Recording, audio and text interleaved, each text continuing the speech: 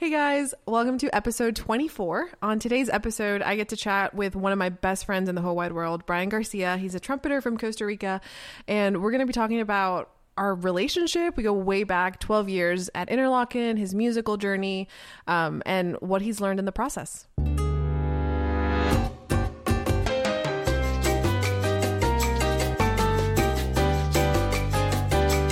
Welcome to the Musician's Guide to Being Healthy, Wealthy, and Wise. Every week, we have music industry professionals and top performers share their insights on thriving as a modern musician. Whether you're a recent grad or high-profile artist, this podcast is for you. Now here's your host, Karen Cubides, CEO of Cubides Artist Services, marketing and management consultant, educator, and professional saxophonist based in Nashville, Tennessee. Hey guys, welcome to the podcast. I know I say this all the time, but I'm like super excited for today's guest and today's episode. It is none other than my little brother and amazing trumpeter, Brian Garcia. Hi. Hi, how are you doing? I'm good. How are you? I'm great. Happy to be here. No, you're not. So guys, I literally said, I will never force you to do anything except be on my podcast. And here we are. So thank you for loving me. Of course.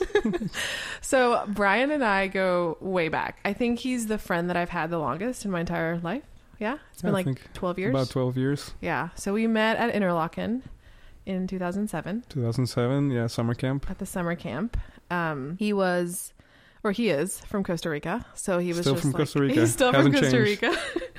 And it was my first time in an all white environment, I guess, because I moved from Miami to where I was going for the summer camp to Traverse City. And it was my first time speaking 100% English. And I got there and everybody was like really friendly, like super Michiganders, like here's the mitten and like where I'm from. And then I heard someone like speaking a foreign language and I was like, oh my gosh, it's my people. And then we've been friends ever since. Basically. So Brian, tell us about, I understand like, being an immigrant and coming to a new country and having to learn a new language, because of my parents, and I've talked about it before, but what was your perspective as, a teenager moving from, Costa Rica to the United States and going to a place like Interlochen? Like, can you tell us what that was like? Yeah, of course. Well, I was actually lucky enough that I went to a high school that was bilingual in Costa Rica. And I did that through my entire education that I was there. That being said, it was still hard being in a new country for me because you know the sayings, the colloquialisms. Yep. And it's a learning curve. Uh-huh. You say things and then people don't understand, and then, or you also hear things and you're like, what? Yeah. What are they saying? So that's kind of one of the first things that I noticed. Uh-huh. And I was glad to have you there since you have lived in the United States for longer than I had. Yeah. Yeah, that was part of the experience. Also, there's a lot of cultural shock, cultural differences, the way kids treat their families in such ways. Yeah. Yeah, it's very different. Not in a good or bad way, particularly, just completely different. The way that people socialize, yeah, it's also not the same, so we're a little more upbeat. We're like kind of the loud people, and we're just like, when a Latino guy walks in the party, everybody knows that right. You walked in. So that's kind of something you gotta learn to, rein in, how to fit in. Yeah. So tell us about the musical journey, because I know Costa Rica has incredible musicians. Mm-hmm. And we're in Nashville, so Jose Cibaja lives here, and there's just so much talent in Costa Rica and so much like hunger, and people are just so passionate about what they do, even though they might not have the resources. Like, how was that transition from that education and that environment to being at a place like Interlochen? It was honestly an incredible thing.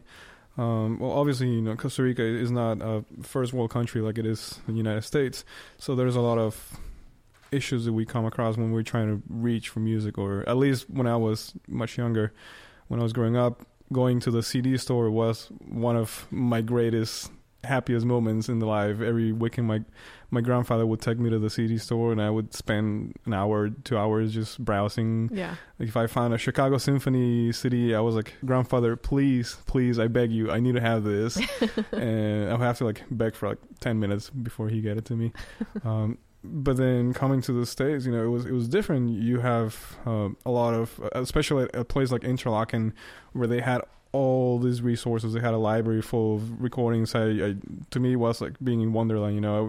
If you remember, we would go to the listening room and just grab a CD, grab an LP, whatever, just sit down and listen. We have the score. Let's go get the score.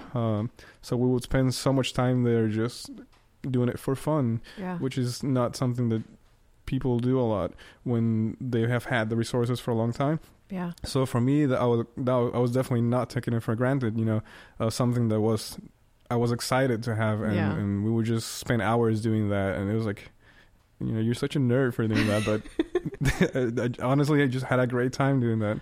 Yeah, I remember at Interlaken seeing you with like all of the Mahler scores, like a total dork. But I mean, I understand now in retrospect, like especially as a trumpeter, like it's like Mahler. So yeah, I remember you carrying them all. Yeah, that's one of the things that I wish hadn't changed that much. We live in a time now where everything is available. We can just find all the scores online. We can find all the recordings for free, basically. So it's just like, yeah, it's there. I guess cool. Yeah. But back then, at least, when I was in Costa Rica, it helped my upbringing. I was like, yeah, I really wish I could listen to this. So every time you find a recording, it was like jackpot, Yeah. So, yeah. That's so awesome. So tell us about being at Interlaken, like the performance side of it. Like, how was that for you, especially coming from Costa Rica? Mm-hmm. Well, obviously I came with the hunger a lot of us in Costa Rica have. There's a lot of talent, a lot of people that they just really want to learn their instruments because they love it, and not even because they come from music families or anything like that. So when I first came to Interlaken, was that times 1,000. Yeah. Because you're in this tiny bubble. Well, it's not such a small place, but it's a bubble because you can't really get out of there. But you spend all this time with people from all over the world, literally all different cultures, and people that really want to do exactly what you're there to do, and more. It's like you meet artists, visual artists, you meet dancers, theater, creative writers. So it's just like an explosion of creativity, and you're just there to do that. So that was kind of like the coolest thing of being there in my experience. So tell us about your career. Like, how has it developed from there? Where'd you go to school, and where was your favorite place? Oof, I know it's like 1,000 questions. Yeah, I've been here for about 12 years, and so 3 years in Michigan, which to the day I have to say those were some of the best 3 years of my life. Me too. High school, whatever. It was cool. Then I ended up going to Lynn University in Boca Raton, Florida, which at the time I wasn't very happy about, because you're coming from this incredible place, and all of your classmates are going to Juilliard, to Colburn, Manhattan School of Music, and whatnot, and you want to do the same, right? But sometimes, because going back to the question you asked me a while ago about being an immigrant, it's you don't have a lot of opportunities just because of that. Like, you can get loans, so it's hard to afford an education. Yeah. So I was lucky enough that my teacher recommended me to go study at Lynn University with Mark Rees. Yeah. And I spent 6 amazing years with him. He became more than a teacher, really a mentor. Yeah. And I've learned so much more that I would have learned in any other place because of him and because of the environment and the place. So I spent 4 years there as an undergrad. Then I went to SMU in Texas to do my master's. Also a great teacher, Tom Booth. He taught me a lot about orchestra, how to play in it, and how to really play the excerpts. And then I went back to Lynn University to do a certificate. So there I did a lot of orchestral playing. So my learning wasn't really focused on just like learning etudes and playing this and that. It was more of like actual performing. Yeah. Because I would go play in the opera and the Palm Beach Symphony with my teacher and sitting next to him. So that's where it comes all the experience, all the what I was telling you about, he's really showing you what you really need to know, like in real time experience. It's amazing. And currently I just finished my first year at Yale for my master's in musical arts, and we're just taking it from there, see where it goes. That's so exciting. So are you tired of being in school? That's a great question. Yes. Yes. The answer is yes. That's a long time. Yes and no. I'm not tired of being in school in regards to meeting new people, making friends, meeting a lot of incredible musicians. That's honestly one of the reasons why I came to Yale, because I just wanted to be able to perform with the highest level musicians. They're not really students, they're young professionals. So I just wanted to involve myself with that kind of crowd, be close to the city, New York, Boston, and just be able to start a new experience in that kind of way. And so that's kind of what I've been doing. Yeah. So if you could tell your younger self something, what would you say? It's gonna be okay. There's a lot of struggle, and it's a tough question, because there's all those years of experience. It's something you can't acquire until you go through all that. Right. So for me, it had to do a lot with my mentality, my positivity. Yeah. You can't just, if you're young, you can't just be like, yeah, I'm gonna be the greatest, or a lot of young artists, or a human being, we just like naturally tend to beat ourselves up for not being able to do what other people can. Yeah. And everybody, honestly, they have their own way of learning, their own timeline, and it really is about believing in yourself. I know it sounds cheesy, but it really, really makes a difference.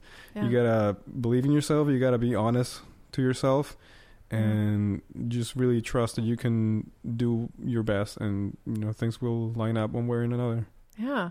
So I know, like, with all the struggle and hot mess at times, mental health becomes an issue. Like, how did you overcome all those moments where you just didn't feel like you could actually do it? Well, for me, it took taking a beating first to understand this.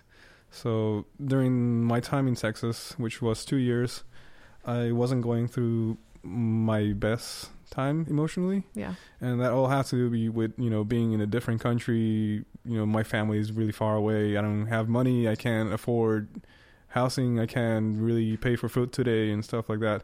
So it was kind of hard. And that's living that for the first time was very hard. It was like, just nobody teaches you how to live through that. So you kind of have to learn by yourself. And luckily for me, I've always had great people in my life that will want to help me just because, just because they... You're amazing. Because because they believe in me, or, because they just believe in doing good to other people. And that's amazing, that there are people like that in this world. And I just consider myself lucky for that. So like I was saying, these are some experiences that you just have to go through. It'll be different for other people. Maybe you don't really have to take a beating. Like I always say that to learn, it's good to learn from mistakes, but you don't always have to learn from your own mistakes. You can learn from other people's. Yeah, I love that. Yeah. Yeah, that's amazing. And I really like that, because I also believe that, you can't improvise experience. Like, you have to live it yourself, and nobody really teaches you how to, like, struggle. Right, you exactly. just have to struggle by yourself. It just happens, and then you figure out a way. Right. Yeah. There's been so many times also in my career where I'm just like driving the struggle bus, and I'm like, why is this happening? So I just think that overall awareness and positivity, and just kind of who you've become in that process going through that, I think is very valuable. Right.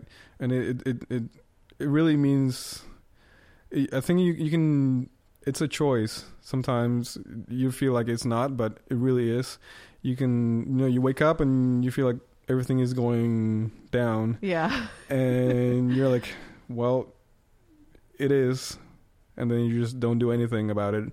And you just like, you let it soak, you soak everything, and then you just like go with it. Yeah. Or you can be like, okay, this is not the way I want it to be.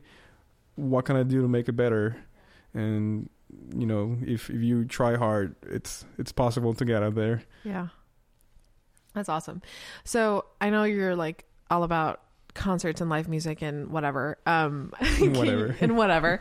Can you tell us like what has been maybe your most favorite or maybe your top 3 most favorite musical moments that you have witnessed as an audience member? As an audience member, I have to say there's one moment in particular, and this is going back to high school. Yep.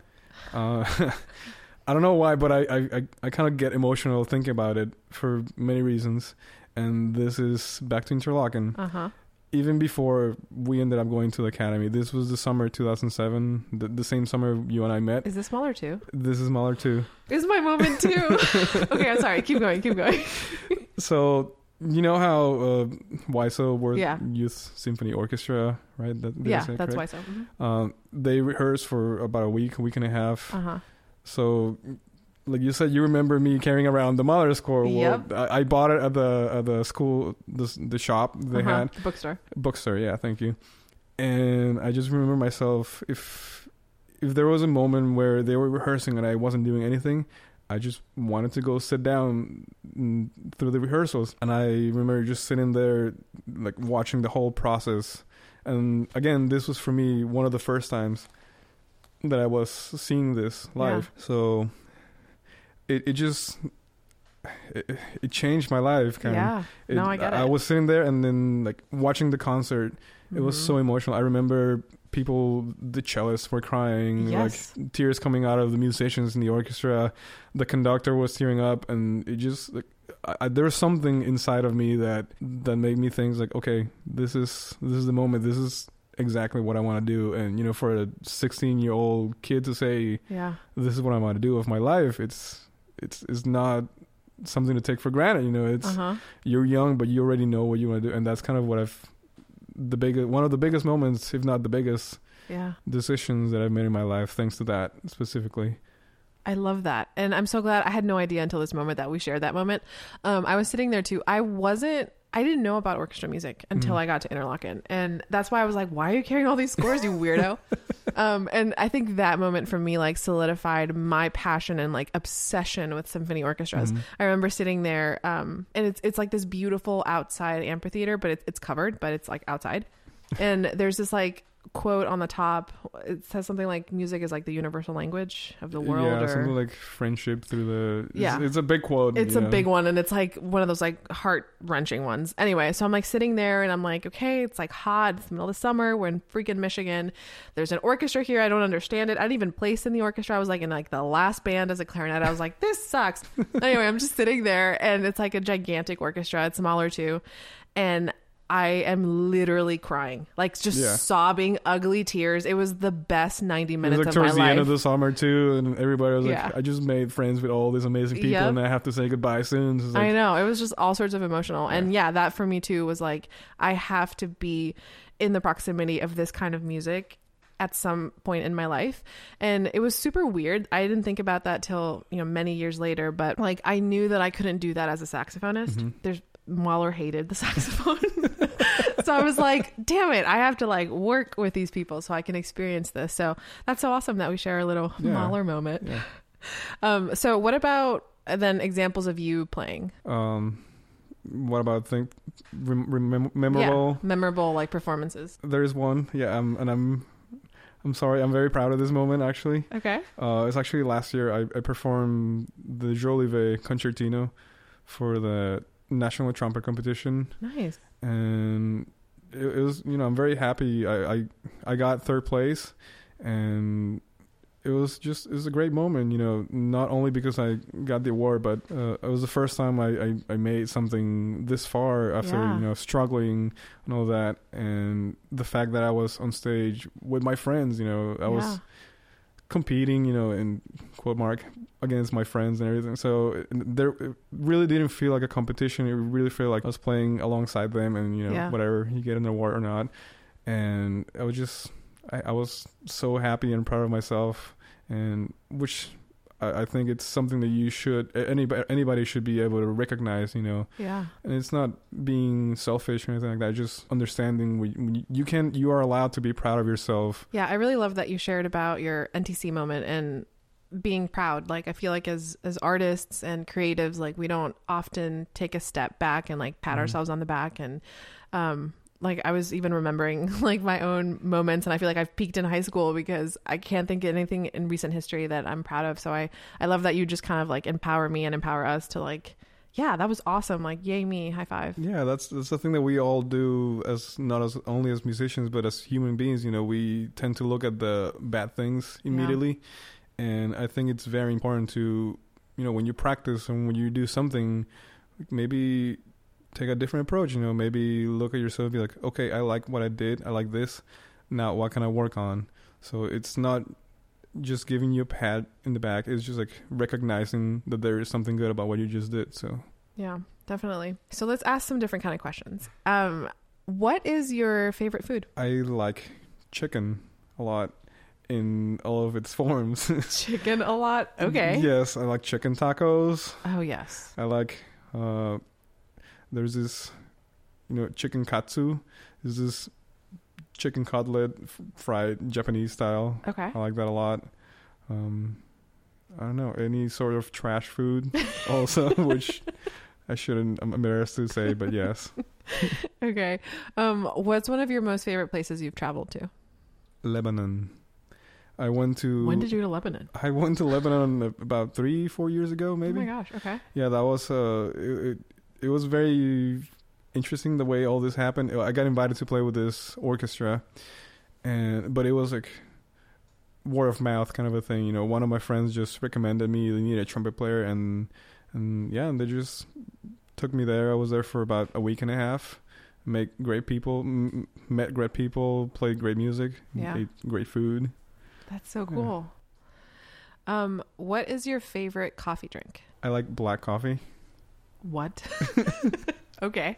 I also like cappuccinos. Mm-hmm. Yeah. Well, you're Costa Rican. I thought you were going to go all about your coffee and freak out. Yes, that's how you taste the coffee the best in its true essence. Just black coffee, no sugar, no milk, no nothing. So, okay, fine. For someone that's like never been to Costa Rica, like what would you recommend, or how would you describe what Costa Rica's like? I would recommend going to Costa Rica. Okay, but tell us why. It's beautiful country. It's in the middle of North and South America. It's considered to be a biological bridge, so there's a lot of nature. If anybody likes nature, that's the place to go. You know, there's where we're both North and South meet, so all the biodiversity crosses over there. There's a lot of animals. We have microclimates. So even though it's a really small country, you can drive for half an hour to different places and it's going to be completely different. You can go to the beach and it's going to be really hot. You can go to the rainforest, it's going to be really humid and such and such. You can go to the volcanoes. That's so cool. So yeah, it's a lot of good stuff to do there. I've only been to Costa Rica once, and the food was, I think, my favorite part. The food is amazing, ridiculous. Yes. The rice and beans. The beer is great. Incredible. Yeah. They made a lot of different tropical beers with fruits that you can only get there and stuff like that. So that's so cool. Okay, so last question. If you can have a billboard at a music school, what would it say? Believe in yourself. I know. It's cliche. That's the most honest thing that I can think of. That's it. You know, that's all I got. Yeah. No, I like that. Okay, so where can people find you? People can find me on Instagram. Is that where you live? That's where I live, yeah. Instagram and Facebook. Brian_trumpet, I think it's my Instagram. Yep, I think so. Facebook, Brian Garcia Rodriguez, I think. Awesome. Well, thanks for chatting with me. Of course. Thank you for inviting me.